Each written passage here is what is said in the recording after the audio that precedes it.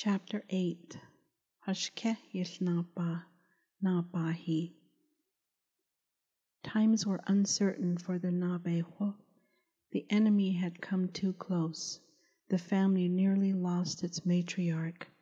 Hashké Yił Naabaah felt an extreme sense of urgency as he called for messages to be taken to other war leaders.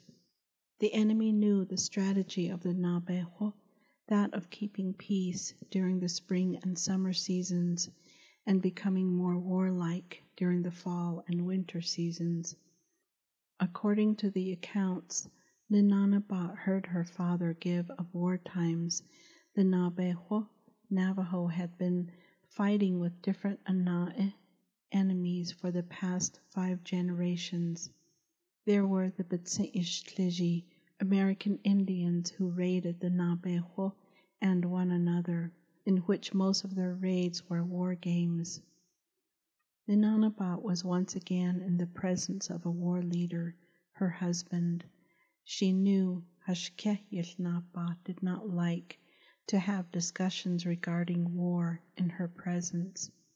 Many times he told her she represented life, so he avoided the topic when she was near.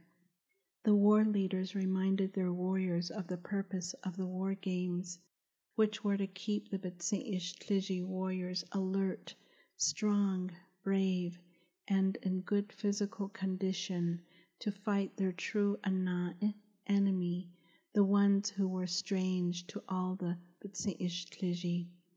the ones who came into their territory stealing their land, their women, and their children. The new enemy who followed the Naabeehó Spaniards and the Naabeehó Mexicans had skin and hair that had no color. Only their clothes had color and their eyes were blue. Hashké Yił Naabaah wanted his sons to be strong warriors. He wanted them to know their His sons listened to him intently.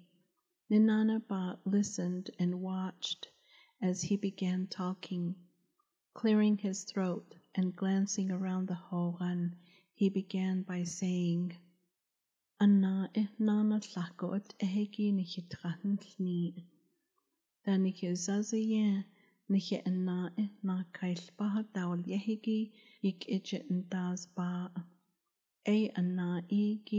Ayo atanthnes do betsit dal chi, do betsit dal grey, do daba dal balago, ba a kohonidzi.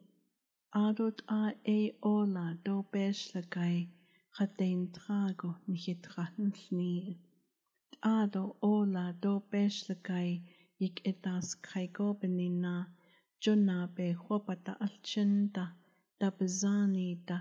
Yik ejentati ba. Dana ego yisna atayila. Adot anabelate. Banda hazni. Naltje dan lido lel yibiniya. Ta eyeni na nihizazaye. Yik ejentas ba. There is a new type of enemy that has come among us. In the past, our ancestors fought against the Spaniard. It was noticed that those enemies were very tall, and their hair was red, and their skin was white, and they wore brown clothing. They came among us looking for gold and silver. When they did not find gold or silver, they turned to stealing Navajo children and women to sell them as slaves. Because they wanted riches, they declared war against our ancestors. Kadisji de enige anae, lako anada nodnen, na kai daulia, nige anae nana la holo alto, bilta ahijigani daulia, na kai spaha e hajashi dazli. Now we have a new enemy that looks different. They are called Mexicans. We have another enemy. They are called the ones they fight with, the white soldiers, so called, because there was no word for the soldiers. The Spaniards are gone. do danigit zil gogo, do danigit sket gogo, nihizani do nakata alchin dan lini, do bach dadi bata, na kait do dads ida, do danigit sket gogo, kait ego shat na kaibik ejit dadi ba. Na kai Naabaah an na kai baha Naabaah nahalingo Naabeehó sani do Naabeehó alchin do's it ego at hide do liligi do de do skiligi atad do's it atadjit ehegi benina dan hizani do nakata alchin bichahan dadiba beniya Naabaah danidle Nachata alchin benachet danigit zil. We cannot protect our women and children if we are weak. The Mexican warriors have no sympathy. If we are not strong warriors, how will we fight against them? The Mexican warriors are ones who will abuse and kill the Navajo women and children, just like the Spaniard warriors did. We have our women and our children to protect because of the ways they abuse and kill. That is why we are warriors. Our families make us strong. Na kaiba na bahid andel sekot jo ebit daljine dobit si daljin. Kaya do tro do nichidene yisna ade do liligi Chadein drago nichitra nilni. Dan nichizani do dan nichij dan line de sna do atitayi la. Ado big eche yilntahaz delgo.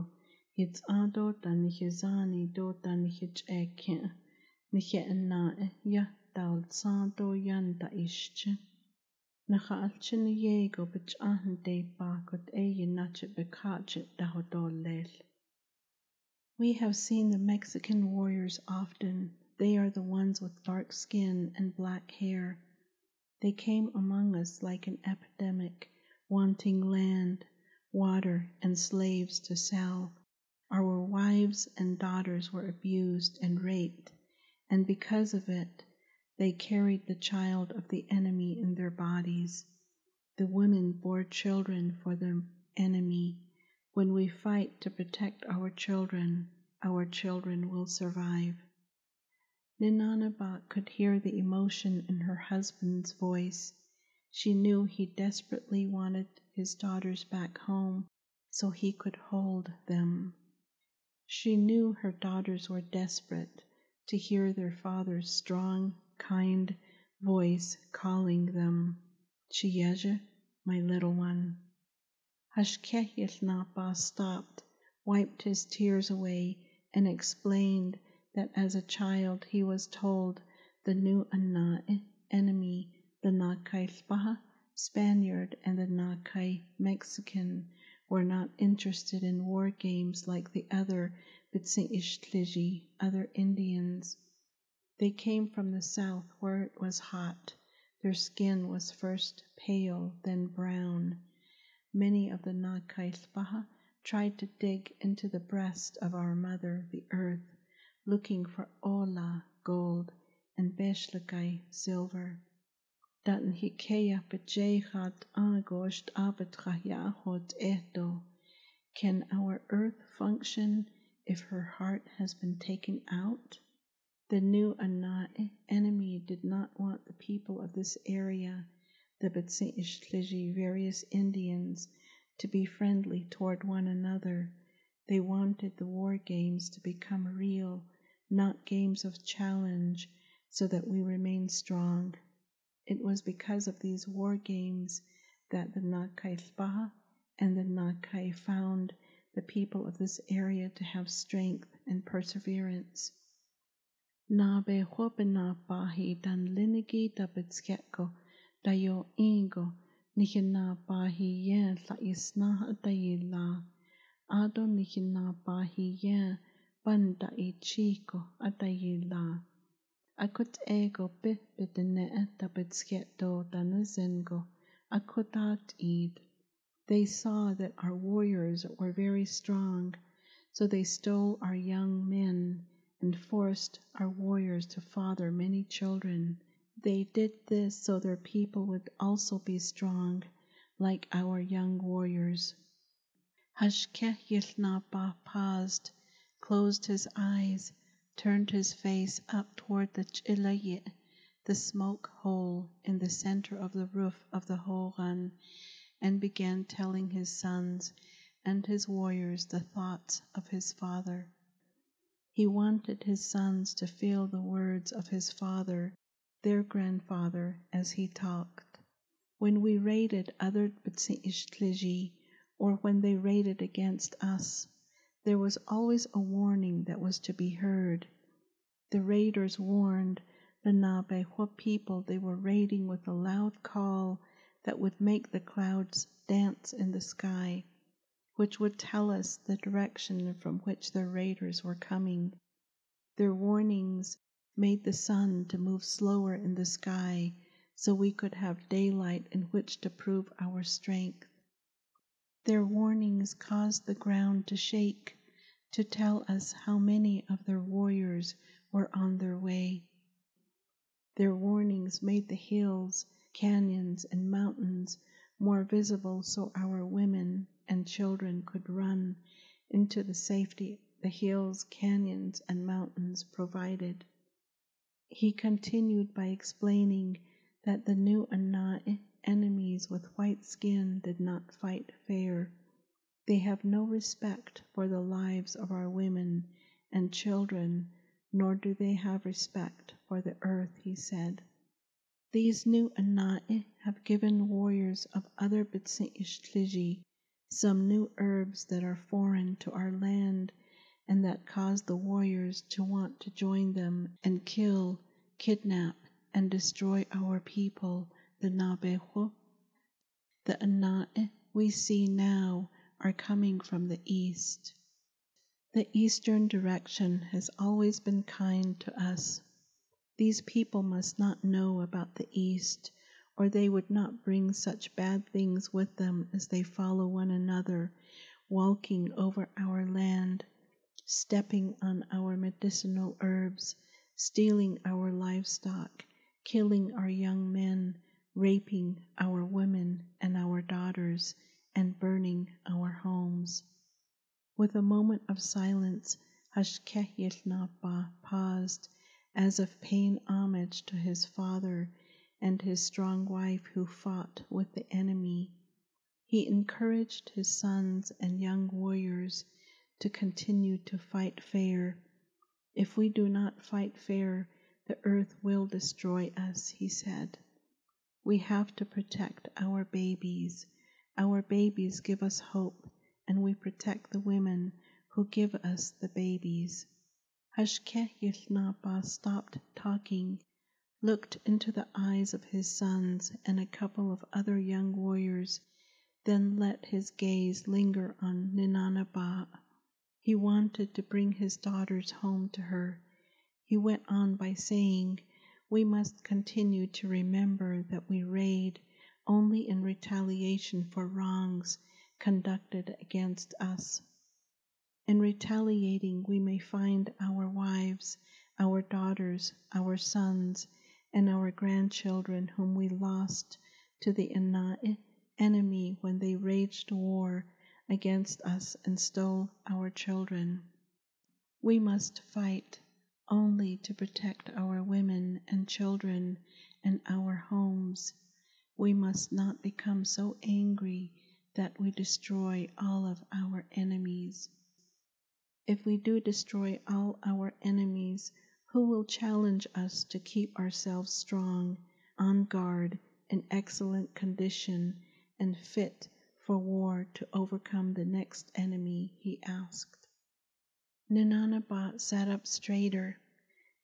Usually, she would not be in the Hogan when her husband was discussing war tactics, but she had become a warrior. She had fought with the enemy and had overpowered him. Her heart ached from the time she fought with her attacker because she knew her daughters were treated the same way. The love and pride Naabaah had for her husband increased as she listened to the teachings he shared with his sons and young men. Hashké Yił Naabaah sat up straighter as he began speaking. Spare certain members of the enemy. Make them part of your family, but make sure your household is strong enough to support the extra people you will bring home from the wars. Be stern with them, but treat them well, and they will not want to leave.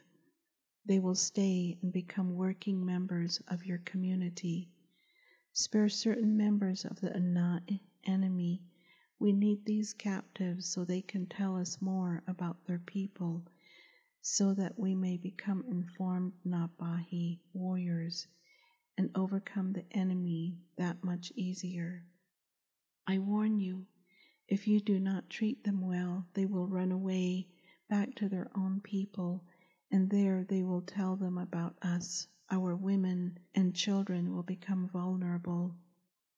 Hashké Yił Naabaah paused and looked in Naabaah's direction when he remembered the softness, the tenderness, the sensuality, and the strength of his beautiful Naabaah. He cleared his throat to erase raw emotion as the memory of his beautiful daughters flashed before his eyes and tears began dancing in his eyes and in his throat. All the men in the Hogan knew how much his family had suffered in the loss of their daughters, and because he was a respected leader, they lowered their gaze to show they shared the grief of their leader. Hashké Yił Naabaah, unashamed of his emotions, looked at his wife for strength and continued, saying, "When you find young women and bring them home, do not forget or leave your wife behind. She is the one who is the mother of your Naabeehó children. Your wife is the one who took you in, fed you, wove day and night to clothe you, kept you warm on cold nights.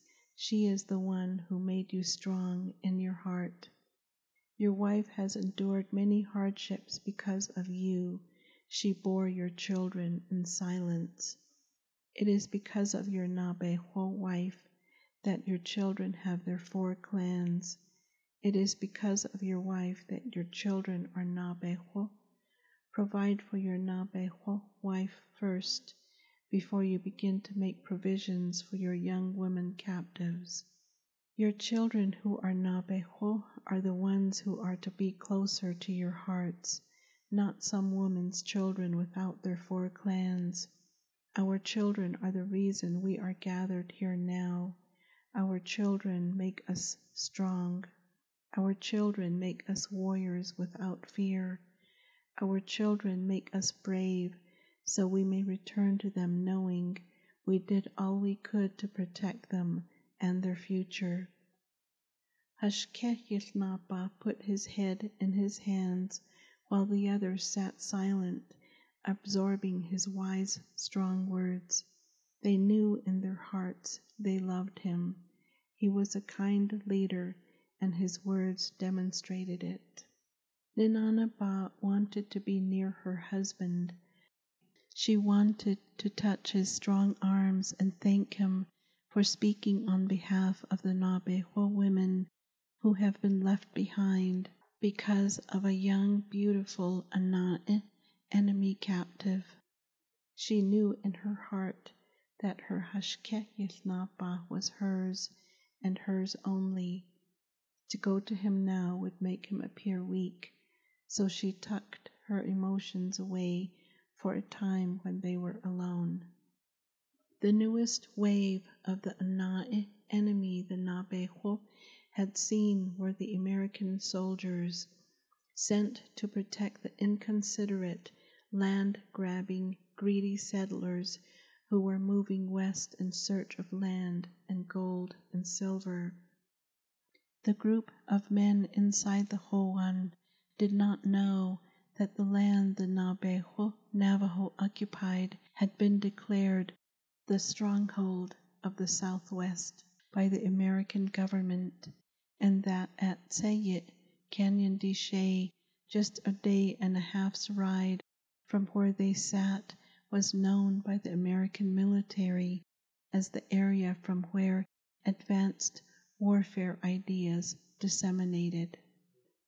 The U.S. soldiers knew that if they subdued the Naabeehó warriors, the entire Southwest would be freed up for settlement.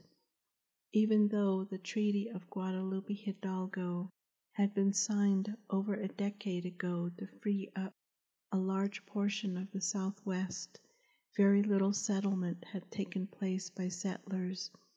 The Naabeehó were all over New Mexico territory, which included New Mexico and Arizona up until 1863, and were found to be the protectors of many smaller Indian tribes in that region. The military declared that unification of these southwestern tribes was to be interrupted at all costs, because unified, they provided a powerful front against the U.S. military. The key was to overpower the Naabeehó. Then the entire New Mexico territory would be set free for settlement, mining, and stripping of resources. This plan would make the area safe from attacks by the Naabeehó upon the white prospectors, trappers, and settlers. The military had found a strategic spot at a place they named Fort Defiance because of the defiant warriors they were wanting to overpower. The valley had plenty of water, wood for fuel, and game. In addition, the canyon walls protected the valley from extreme weather, and it was close to the area from which Naabeehó revolutionary ideas were disseminated. Hashké Yił Naabaah and his father-in-law had discussed the enemy many times. Ninanabat's mother was not well, and the family decided to stay in the same area they had lived in for many years. They knew the Naabeehó Navajos were not safe anymore, and the recent attack against Ninanabat was testimony of that.